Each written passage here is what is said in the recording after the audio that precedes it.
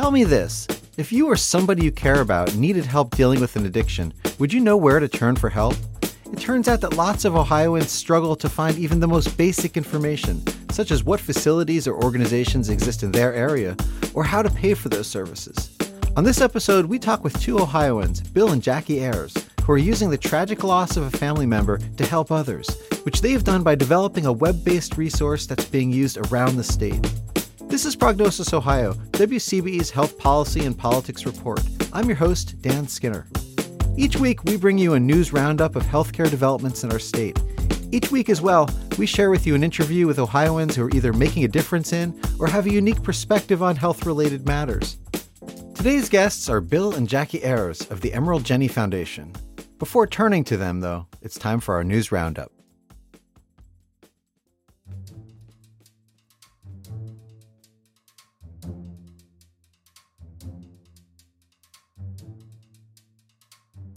First up, last month Planned Parenthood announced that it would no longer receive funding under the federal Title X program because of a gag rule put in place by the Trump administration. The gag rule prohibits clinics that receive Title X funding from providing abortion services or referring patients to other places where they could access abortion services. Planned Parenthood of Greater Ohio said recently that operating under the gag rule would have required providers at Planned Parenthood clinics to compromise care. Dr. Aniti Samani, a Planned Parenthood Advocates board member, likened the gag rule to being allowed to talk with a cancer patient about surgery, but not chemotherapy or radiation. While on a visit to a comprehensive women's care site in Northwest Columbus, Senator Sherrod Brown recently said, "I'm very concerned that the Trump administration, which is specialized in taking health care away, is willing to take it away from up to 99,000 Ohio women." Enforcement of this gag rule takes place on September 18th, and a lawsuit to overturn this rule will be heard at the Federal Appeals Court in San Francisco later this month.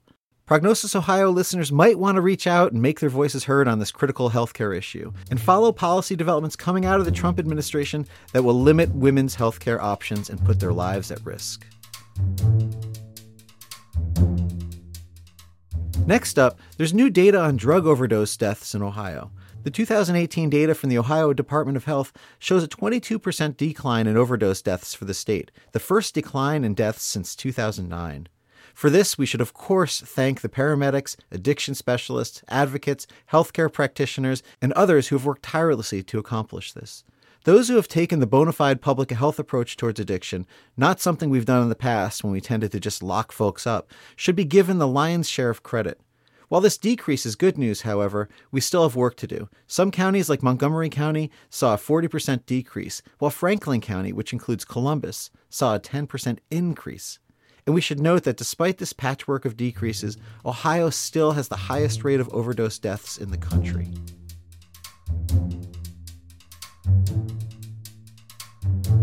Finally, listeners know that I'm a champion of local newspapers and the local healthcare beat reporters who write some of our state's most important health-related news stories. I would be remiss if I didn't mention something extremely sad in this category, which is that after 150 years, the Youngstown Vindicator's printing presses went silent on August 31st. As I've noted on this show, local newspapers still serve a critical role in calling attention to local healthcare stories that other media tend to miss. Ohio's healthcare reporters know the communities that they cover. We're going to miss the Vindicator's healthcare reporting, especially from people like the Vindy's longtime reporter Bill Alcorn. I'll mention that toward the end of the Vindy's run, they published a piece on ambulances in Mahoning Valley that's really worth your time, and we'll link to it in the show notes. The piece was written by Jessica Harden and was made possible by the Center for Community Solutions Health and Human Services Journalism Grant. While Ohio's existing local newspapers will likely continue to feel all sorts of economic pressures, pieces like Harden's remind us what's at stake and how we benefit when newspapers thrive. Thanks to the Center for Community Solutions for supporting projects like this. And folks, please, before it happens again, subscribe to your local newspapers.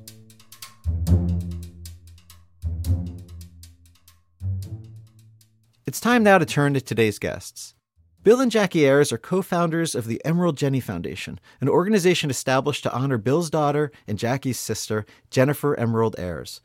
Bill, Jackie, and a group of other Ohioans dedicated to the cause have produced a website that provides Ohioans with regionally specific and detailed information that makes it easier for those looking to enter into recovery or who want to help others to locate appropriate facilities and treatment services throughout the state. I spoke with Bill and Jackie at the WCBE studios in late August. Okay, now to our conversation.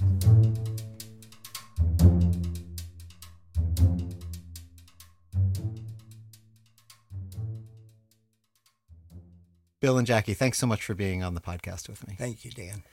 You both came to this work in the same way many do, which is through the tragic loss of your daughter and your sister in 2016. I wonder if we can just start off, before we get into the website and the foundation and all the work you're doing now, can you just tell me a little bit about Jennifer and share some, for our listeners? Of course. I would love to talk about her. My sister Jennifer was a chef. She was an artist. She was great at interior decorating. And she was really a giver. She was always there to lend a hand to anyone struggling, whether it be an acquaintance or a friend. And that's really been a driving force for us with the Emerald Jenny Foundation. She had so many beautiful qualities that I continue to carry with me every day, and I'm a better person because of her. Thanks. And, and we can add some of those other, moments or ideas as we talk as well, because I know that frames this, and we're trying to think about coming out of loss and doing something positive for other families, for other people out of that, because that's kind of what we have, right? So I wonder if you could just talk a little bit about, of all the ways you could have made a difference after Jennifer's death, to use your family's loss to help others. You chose to build a website that provides resources, that provides information, a searchable list of treatment facilities in particular. How did you decide that this was the maybe most high yield, high value thing you could do, the most needed of the different possibilities you had? Why this website? Well, after we went through the unimaginable, experience with Jennifer, we wanted to give back. And not being professionals in the field, we really started reflecting on all the challenges we had prior to Jennifer passing. And it was one evening, and we thought if we could track down what resources are available and begin to categorize them and organize them, that we really felt this is what we could help, how we could help. Do you think this would have helped you, or were you hearing from other families that this was something they needed? Oh, absolutely. And, there are a lot of people who have websites, but, they're more specific to a county, geographic location, maybe a specific facility. And we wanted to help families know what is available so they could begin to be part of the decision-making process.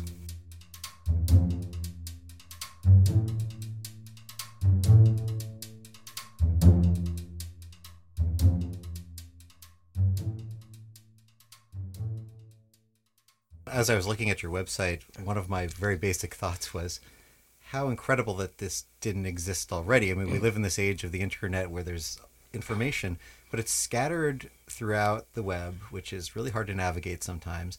And also, when you're in the situation where you are trying to help somebody, you're in the middle of that reality, you really need this information to be ready at hand. You need it to be easy to search, easy to find. Absolutely, absolutely.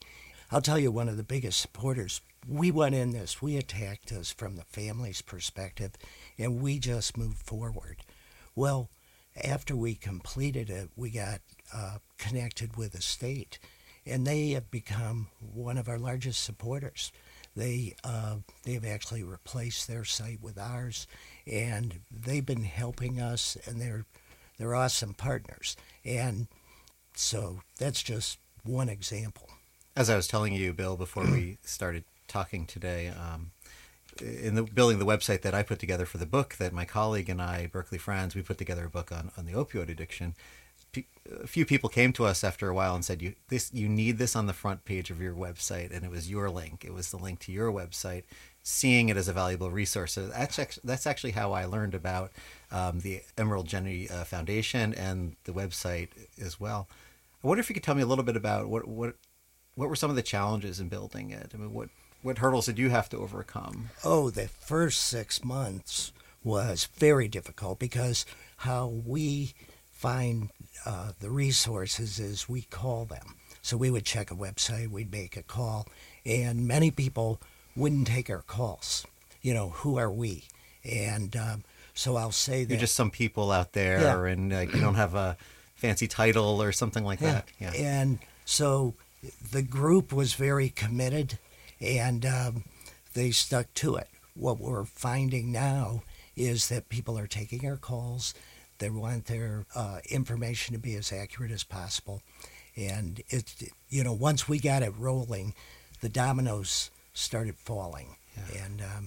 And we've added, based on comments, we've added different components.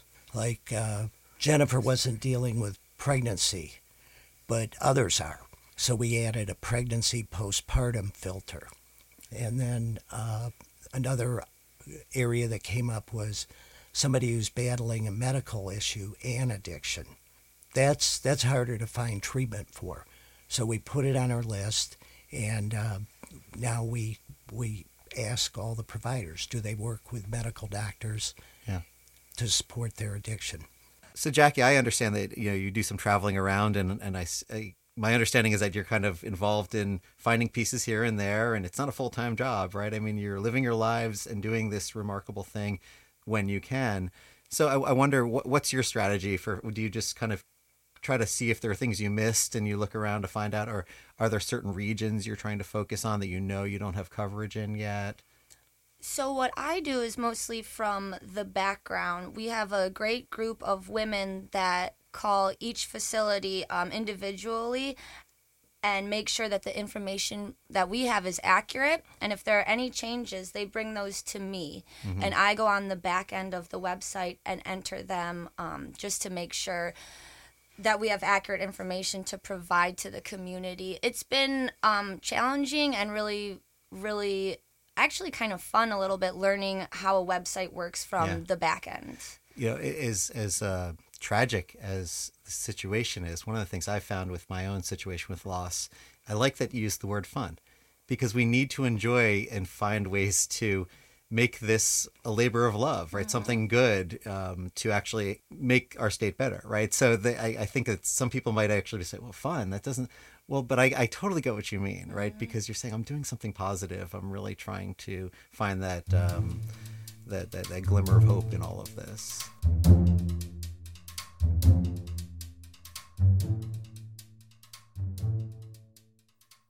When we finished the state of Ohio, that was a big deal for us. There's over 1,400 listings, and each place is called every 6 months. And we're starting to get a little bit of Google Analytics. That was not something that really interested me that much, but we've reached 120,000 individuals who are seeking treatment. So we are beginning to have an impact, and we're very proud of that. As you've been compiling EmeraldJennyFoundation.org, it strikes me that you have a 360 view that many people might not have in our state. I know as a medical educator and as somebody who's working in this area now, I hear lots of stories around the state. But I wonder if you can tell us a little bit and tell our listeners what you've learned about the situation in our state. So the availability of treatment facilities, what are our strengths, what are our weaknesses, where are the holes, how are we doing? Can you give me a sense of how do you think about that question? Well, the way I think about it is through what we have created, because even healthcare providers did not have a simple way to find, if a patient was in the emergency department, there wasn't a simple list of what the next steps are. Unlike heart disease, the doctors know where that next step should be. I've heard tons of stories of folks in emergency departments who literally are told there's nothing, and they're sitting there calling place after place to try to find out what next and can't even figure that out. Sometimes because they don't know and can't find the information, but sometimes it's, at least in the past, it was because there just was nothing in some parts of the state. We're still getting information on that. We in those middle areas, it's interesting. One of our latest Google Analytics showed that 52% of our of the people looking on our site are outside of the metropolitan areas. Mm-hmm. So I think the more information we get about our site, we'll be able to help in that discussion a little. That is certainly something I hear quite a bit about, is the disparity in addiction treatment facilities, especially inpatient facilities in rural areas. And we live in a state that's very uneven sometimes. We have some counties that are really invested, some counties that are not. Urban centers have a lot of resources that sometimes rural centers don't. Looking at your map, I mean, there is decent coverage throughout the state, but there are still some pockets as well. We were surprised as we were pulling it together, because certain counties took us a while to complete. Other counties didn't take us very long because there weren't that many services available. Yeah, and that is sort of a reflection of what it must be like to be dealing with addiction in those places, and the same exercise that folks go through trying to locate those kinds of resources.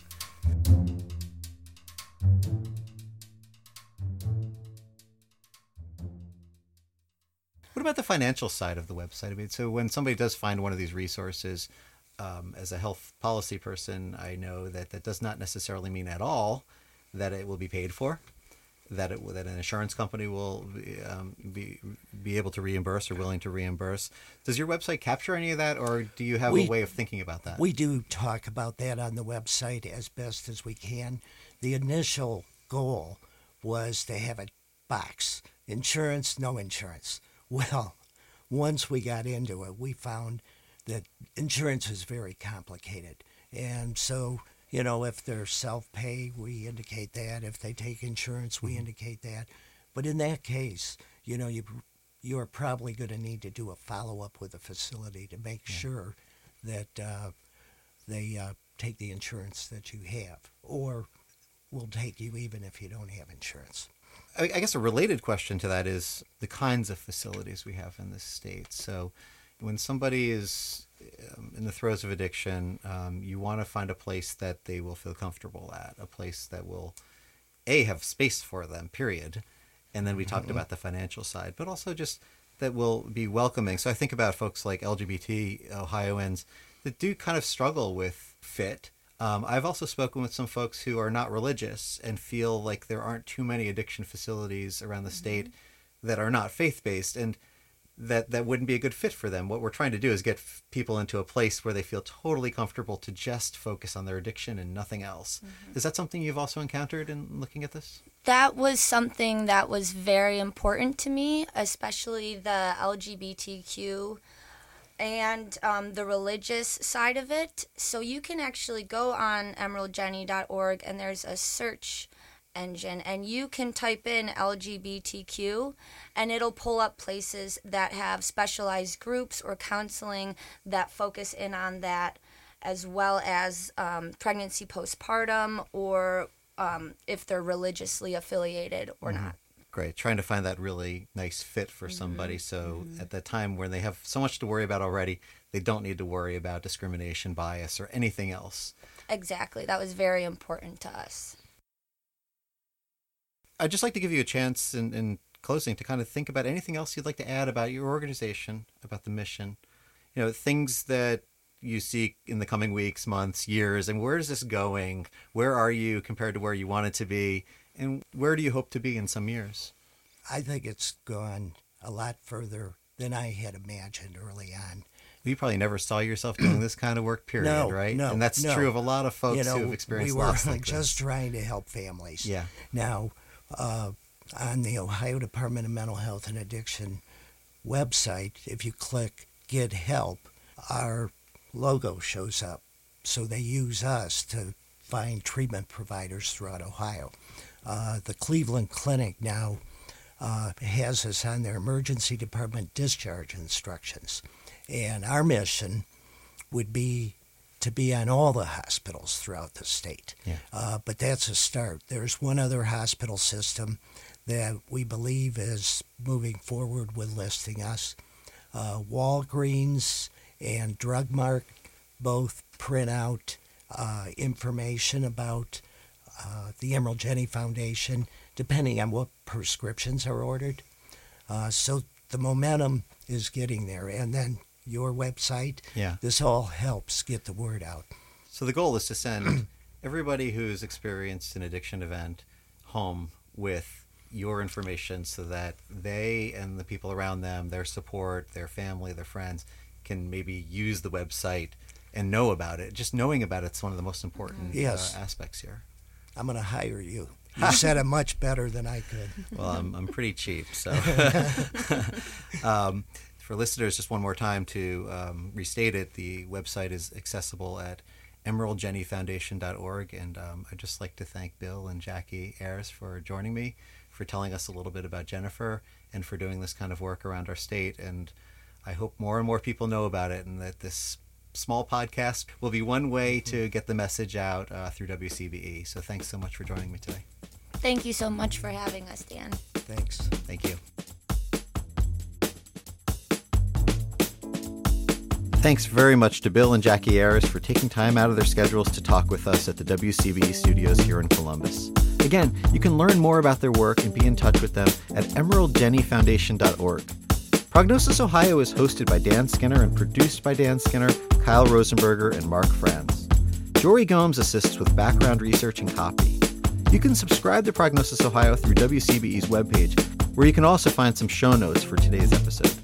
You can also subscribe on Apple Podcasts, Google Podcasts, Spotify, and really wherever you get your podcasts. We would love it if you'd leave a positive review so we can continue to grow the show. You can also follow us on Twitter at @PrognosisOhio and email us at prognosisohio@gmail.com.